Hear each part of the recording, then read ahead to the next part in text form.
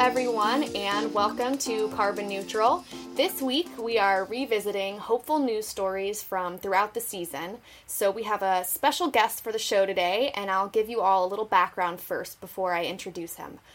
So back in our Big Year and Citizen Science episode, I talked about this really great story out of Colorado, where this environmentalist couple, Dawn and Lynn Ireland, convinced their entire neighborhood to switch to native, water-conserving plantings in their yards and public spaces, saving them a tremendous amount of water, and also serving as a really inspiring example of enacting meaningful change on a local level. So I am very excited to be talking today with Dawn Ireland. Dawn, welcome to the show.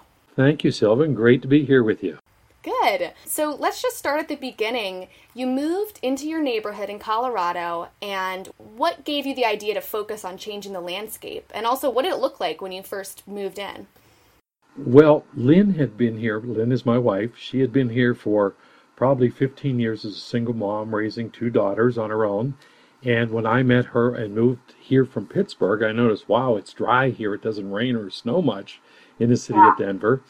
And I also noticed the plants were different except for that common denominator of bluegrass.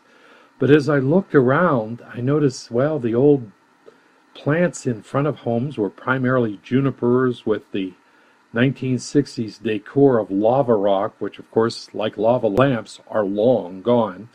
And Lynn said, wow, this place is starting to look aged and dated because we're in a 40-year-old condo association, homeowners association. So we decided that maybe I should run for the board and see what we could do to make the place look better. At the same time, I was learning that our HOA was spending 42% of its monthly budget and our annual budget on water and sewage costs. It's the way HOAs were designed then. One water pipe comes in, evenly distributed to everybody, and everybody pays a share, even if it's a disproportionate share. Say one house has one person and the next house has six people. Everybody pays the same bill. So my investigation led me to realize, well, we could save money inside homes if we could talk people into switching to water-saving, high-efficiency toilets. And outside, if we changed our sprinkler heads, changed our plants, we could re-beautify the place, improve our property values, and most of all, save water. So water became a critical issue, and seeing some of the plants that were available, how beautiful they are, and how little water they took, it became a no-brainer for me to convince our board we need to do this to modernize the look of the place and also to help us with our water savings. And that's what happened. So how was it? Was it a hard sell convincing all of your neighbors to make the switch, or were they pretty receptive to it right off the bat? Well, the Homeowners Association, is the collective of all 251 homes, our condo homes here in the neighborhood. And of course, some people are always going to be opposed to any change. It's something new, it's something different. Many of them embraced the idea because we were able to sell it on the premise, if we save water, it's going to help us prevent an increase in your monthly homeowner's dues each year. So that was a big, easy sell. So there are a few people who will never adapt and change, and they think a lawn should only be bluegrass, and regardless of where they live. And, you'll always have a few people like that, but progress means looking at where you are and adapting to that region. You're not going out in Florida and buy snow skis, a shovel, and a parka because you just don't need it. That's not where you live. Yeah, so a lot of people, I think when they hear about landscaping that conserves water, they don't think of abundance and lushness and beauty, right? They kind of think of, all I get is rocks and the occasional cactus or something. But in looking at the pictures of your neighborhood's transformation, that's really not true, is it? No, because xeriscaping, which is low water plantings, is different than zero scaping. And one of the things we said, we don't want to look like we're in Tucson, Arizona. That's not who our local environment is. We're a place that gets a little rainfall, a little snowfall, but these plants can thrive and do well, and they'll come back every year. So that's what we went after. So we went after a look that was appropriate for Colorado.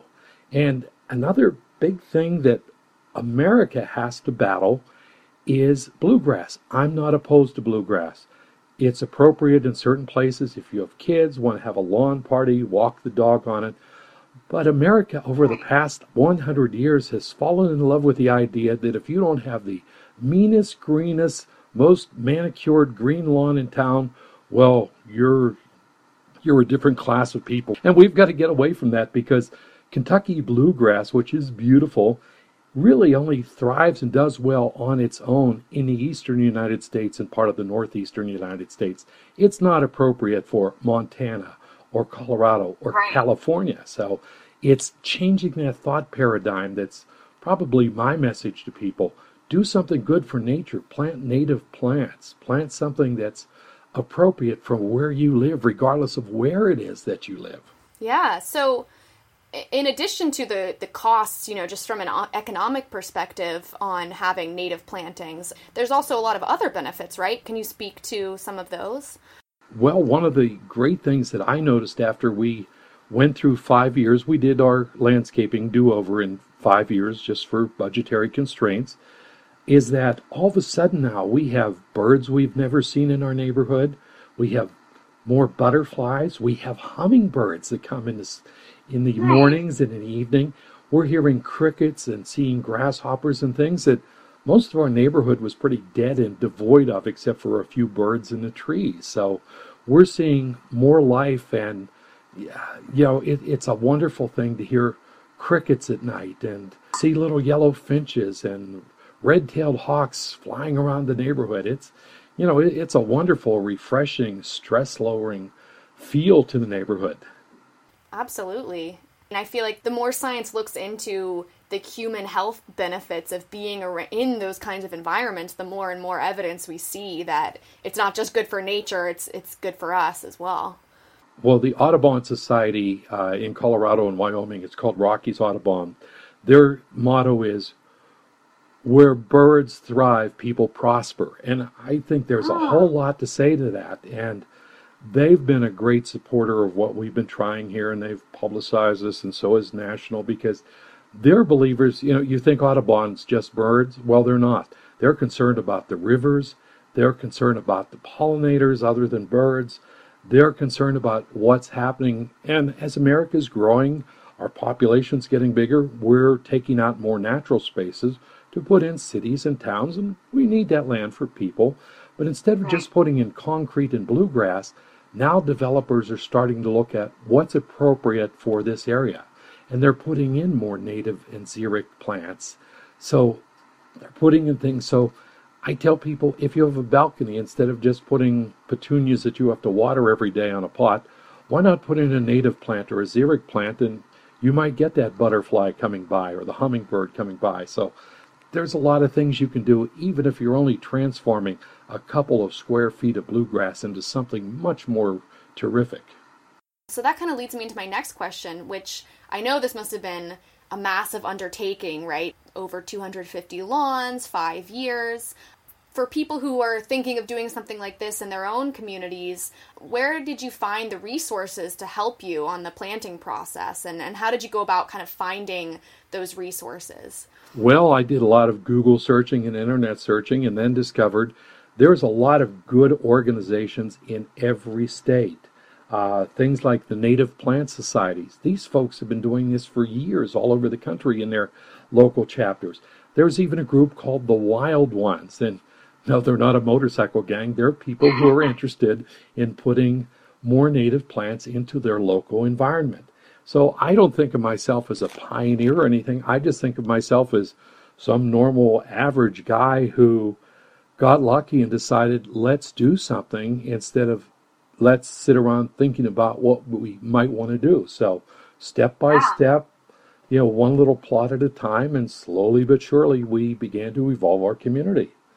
Yeah, well, that's a really great point, is that this wasn't necessarily what you worked in previously, right? This was just kind of something you saw that you wanted to change. So what would your advice be to individuals who want to start a similar project, or who are, looking around in their community and seeing something that they think can be improved, but so far they've only just thought about it? Well, start the conversation with your neighbors. If you live in a homeowners association, go to your homeowners association board. I've been very blessed because of the success we have had so far, that here in Colorado, I have had a lot of homeowners associations come to us saying, we're starting to drown in our water and sewer bills because when you use water, you also get charged for sewage. So they've come and said, hey, we've got problems. What do you do? And I said, change your landscaping. Talk to your people about putting in high efficiency toilets. And they said, what can a toilet do? And I said, well, one toilet. If you take a 3.5 gallon traditional toilet, which you can find in many homes, change it to a 1 gallon or a 1.28 gallon per flush toilet, you can save 16,000 gallons of water in 1 year. That's a lot of water, and it's less off your sewage bill, too. So you can do little steps incrementally. You don't have to go out and bulldoze the entire neighborhood. You just do it step by step. I think the old saying is, by the yard it's hard, but by the inch it's a cinch. And there's a lot of truth in that. I like that. So overall, what has been the total savings in terms of water in your community? Well, we've been able to, the 1 year compared to when we started, we saved 15.8 million gallons of water a year. We're still saving about that amount. When we started, we were using close to 37 million gallons of water a year. We're now in the 20 to 22 range because more people move in and some people use more water than others. So we've been able to maintain that low rate. We've also, as an HOA, took a bold move this year. We started telling people, look, if you never changed your toilets or if you're thinking of getting a new clothing washer or a new dishwasher, if you get one with the EPA WaterSense seal of approval on, that means it's high efficiency. And we'll give you a rebate, even though you're paying for the thing and you're paying for the installation. We'll give you anywhere between $30 and $50 back for doing that. And that's on top of what a local water authority might give. So we're trying to incentivize people and motivate them by saying, hey, look, the water you use, everybody's paying for. So let's do this together as a community. Let's talk more about this because, quite truthfully, Sylvan, in the future, America is going to be in a water situation if we don't become more efficient, if we don't become smarter about the water we use. And the other fun thing, smart controllers for irrigation clocks, MP rotor heads, which can distribute just as much water as the plants need, but use a lot less water than the old traditional pop-up heads. There's just so many good things with technology out there that many people aren't even aware of. Irrigation controllers now will have a solar sink to them, and based on the sun and the evaporation rate in the atmosphere, we'll water a little more, and if it rained yesterday, it'll water less, or maybe not water at all if it's your watering day. So you can save money by having smarter technology. And in many places in the country, they offer through the local water authorities rebates for these things. So instead of wasting 5 gallons of water on a patch of grass, if you expend only 1 or 2 and the grass is just as green, hooray, you've won double. You've gotten the green grass you want, and you've also saved money on water. Yeah, it's a whole new world out there. Something we discussed in the original episode where we talked about your story, because we were talking about citizen science, and we talked about the fact that if you can draw in your community to just participate in, one of these kind of projects, it can really have an addictive almost quality, or it can lead to just way higher engagement down the line on all sorts of environmental issues and projects. Have you found that to be the case in your community, where people are getting more involved now that they've seen the success of this landscaping project? Absolutely. One of the things we did was take out this big section of bluegrass at the junction of 3 buildings. Think of like a triangle-shaped piece of bluegrass. We took it out and we started a community garden. And people said, HOAs do not have community gardens. And we said, well, hey, we're going to try it. That thing is now in its 6th year. All the plots have been taken every year. I mean, it has been so popular. And people who didn't have the opportunity to garden before because the front of their home was their planting patch. And, you didn't want tomato plants. You didn't want to look like Green Acres in your HOA. So people got their own little plots, started planting lettuce and tomatoes and herbs and veggies. And now I call our community garden kind of our neighborhood bar, because every night there's people over there spinning stories and telling tales and competing to see who can grow the biggest tomatoes. And we have other elderly residents who don't participate, who walk their dog and sit on the bench outside and converse with their neighbors. So it's become a fun meeting point in our neighborhood. All this from a dead or a useless stretch of bluegrass that had no real purpose prior to this. And the other thing we learned, since we did 50 of our home fronts each year, the little planting plot in front of each home, we went and did the first 50, the second 50. In the first couple of years, you plant new plants. They're small. They don't look like much, but then all of a sudden, third, fourth, fifth year, they start to blossom and grow and start attracting butterflies and hummingbirds and things. The neighbors who were at the other end of the neighborhood in phase 5 were coming to me saying, "Can't you do mine early?" Or, I want this bush that's in front of Sally's house, and I want this other bush in front of Tina's house. And so we ended up with, by the time we got to phases 3, 4, and 5, people were putting their requests and they were chomping at the bit trying to get in front of the line out of place. So we knew it was spreading at that point and that people were really liking it. So with all of this success, what's next for you? Do you and Lynn have any other big projects in the works? Well, Lynn and I were very fortunate. We were featured in 2 documentaries. One has gone national. Catherine Zimmerman, an award-winning director of 40 years, teamed up with Dr. Doug Tallamy, who's at the University of Delaware. They created a movie called Hometown Habitat, Stories of Bringing Nature Home. It's on their website, which is called themeadowproject.com. They're nonprofit, so I'm not plugging somebody. But it is a story. We're included in the segment, but it talks about what's being done by people just like us all over the country. New York City decided to plant 10 million trees in their urban, you think of New York City as, just asphalt and concrete. Well, they got 10 million trees planted ahead of schedule. In South Florida, they're reclaiming parts of the beach for mango groves. In other parts of the country, they're cutting out invasive plants and repopulating it with native plants. So from Wisconsin to Ohio to Florida and all over, there are citizen scientists and people who just give a darn trying to do great things and help the environment in their neighborhood. So I don't think of myself as a pioneer. I'm just one little foot soldier who's trying to make a difference in my little patch of grass in southeastern Denver, Colorado. Well, I'd say you succeeded, so that is just wonderful. Well, I will definitely be putting the links to those documentaries up on our website so that our listeners can look at them and be inspired by everything you and other foot soldiers are achieving. But thank you so much for stopping by the show and talking to us about this really cool project. It has been wonderful. All right. Thanks so much, Don. You take care.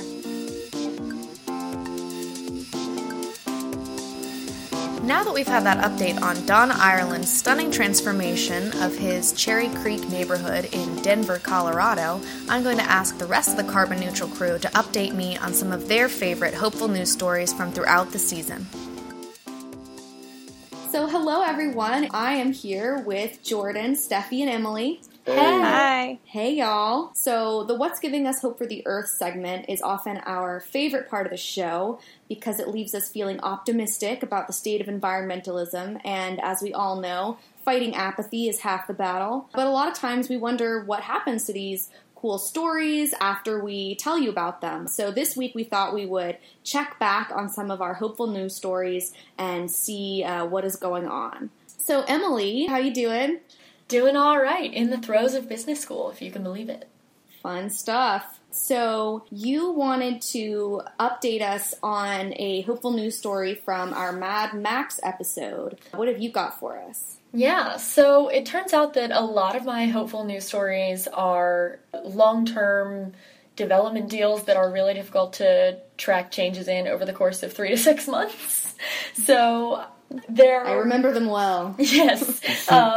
So one of the things that I actually had brought to the table that has changed substantially is advances in blockchain, the distributed ledger technology that underpins digital currencies like Bitcoin.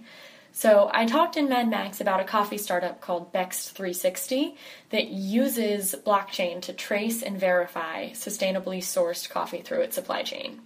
Blockchain is very complicated, but all you need to know is that it builds reliable, fast, and accessible information about the source and history of products by inputting transactions from many participants. It's kind of like crowdsourcing on steroids.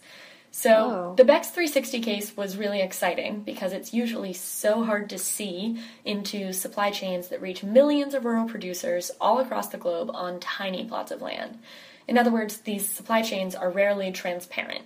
And that matters because how can you say that a product is deforestation-free or cruelty-free or even safe if you don't know for sure where it came from? Right. So, blockchain has a lot of potential applications, and as of August 29th, there's a major update on how it's being applied to improve supply chain traceability. 10 major food companies joined a Walmart-IBM collaboration that's using blockchain technology to track goods as they move through the supply chain. If the project succeeds, a food safety issue in one part of the world, say a salmonella outbreak in Minneapolis, could be traced back to a factory in China almost instantaneously. But food safety is just one potential application. The fact that companies like Unilever, Nestle, Tyson Foods, and Kroger, a lot of whom we've shouted out over the course of the season, have jumped on board with this project means that we'll get to see this insane technology progress even faster, which is great news for the transparency and accountability of currently opaque global supply chains. Wow, that is really cool. I feel like that will help consumers make informed choices about what they want to buy and, voting with their dollar so much easier too. Yes. Imagine if you could walk into a supermarket, scan a product with a QR code reader on your phone, and know everything about where it's been, who's touched it, and how it's been handled. It'll make grocery shopping feel like you're in a Jason Bourne movie. Yeah, we can all be our own personal Sherlock Holmes with blockchain. Yes, love it. So, Steffi, you had something you wanted to update us from the Day After Tomorrow episode, right? Yes. So, back in episode 7, The Day After Tomorrow, I was talking about a chunk of money that the Bill and Melinda Gates Foundation had allocated to AAAS, which is the owner of the journal Science and 4 other magazines that publish academic articles, which would go to having all articles published in these journals be accessible for free, not behind any sort of paywall. And this is something, I think we talked about it in the episode, how we all are huge supporters of open access to primary source literature. So I wanted to go into a little bit more depth of what else is coming out in this arena. So there's a new app called Unpaywall that helps you find legal free copies of scientific articles. And they've analyzed all academic articles published from the year 1900 to today, and they've found that 28% of those articles are available for free now, which is a lot. But even more hopeful, out of academic articles published since 2015, 45% of them are available for free legally. So this is just going to show that this trend is really moving in the right direction. And Unpaywall has a Google Chrome extension that you can install that helps you identify which articles you can get for free, even if you don't have any affiliation with the university. Additionally, Norway has just set a goal to have all of their research that's funded by their country be available for free by 2024. It feels like we're about to hit a threshold where primary literature is going to have to be available for free to the public, and I'm really looking forward to that. Yeah. That's awesome. Right on, Norway. I actually have kind of a crazy story about that. When I was doing research in Ecuador, my research advisor at the Universidad San Francisco de Quito asked me to go ahead and download as many articles as I possibly could from the UNC library, because it turns out that his entire lab, his graduate school lab, had been doing all of their article references for article submissions exclusively using the abstracts that they could get for free. Wow. Because the Ecuadorian university did not have the resources to pay to subscribe to all these journals. Wow. That's that is bonkers. nuts. All right, well, thanks for that update, Steffi. That is really good news. Yeah. So, Jordan, I understand you have an update that actually is something I brought up way back in our Aaron Brockovich episode. Yeah, so like Emily said, a lot of my hopeful news and updates are kind of long-term things that don't change that frequently. But I do have an update for yours, which is there's 21 children and young adults that are suing the United States government for failure to address climate change. So the trial is currently in the discovery phase, but it will actually start on February 5th, 2018, which isn't that far away. No, it's not. It's going to be in a federal court in Eugene, Oregon, with Judge Ann Aiken. A judge also granted a request made in late May by the country's biggest fossil fuel lobbies to withdraw from the case. They had joined on the government's side, and they filed several motions to have the case dismissed. But since all of these were denied, they requested to be dropped from the proceedings, probably to shield them from deposition and discovery. So basically, before the trial is even starting, the government's side is kind of losing steam. Wow. So, Jordan, what are the grounds for this lawsuit? Like, why can kids tell the government that it's illegal, not just neglectful, for them to refuse to address climate change? Their lawsuit is actually based on the public trust doctrine, which asserts that the government holds things like land, water, etc. In a trust for its citizens. So in 2015, the environmental plaintiffs in the Netherlands, South Africa, and Pakistan, as well as Massachusetts and Washington State, won similar human rights or constitutional cases that forced the authorities to more aggressively cut carbon emissions. Cool. So it sounds like there's like some precedent for these cases to actually be successful. Yeah, which is pretty absolutely. awesome. This would just be a much larger scale. Yeah. That's awesome. I was going to say, well, it was only in, liberal hippie havens, but then Pakistan doesn't really, Yeah. I don't think really fit South that bill, Africa is really a hippie haven either. Yeah. Well, we will see. That'll be something that we can continue to update in our next season, because I'm sure it's going to be a very exciting court case. Yeah. But go Utes! Utes. So those are our updates on some of the hopeful news stories. We encourage you all to check out our show notes, where you can find all of the information on all of the hopeful news stories that we have talked about throughout the season. And you can figure out for yourself if they're still hopeful, and feel free to drop us a line and tell us what's going on, because we always love to hear from you at carbonneutralpod@gmail.com. And as I announced last week, we will be going on a brief hiatus, but we will be returning for season 2 in no time at all. So check back. And I also want to say there's a survey up on carbonneutralpodcast.com. It's asking for feedback on season 1. It's very quick. It's anonymous. And we just want to know what you liked, what you think could be better. We just want to make season 2 even better and even more of what you like about Carbon Neutral. So do us a favor. Go fill out the survey. It'll take 5 minutes of your time. carbonneutralpodcast.com. Until then, I hope you have a great rest of your summer, and thanks for listening! Wait, let's try that again.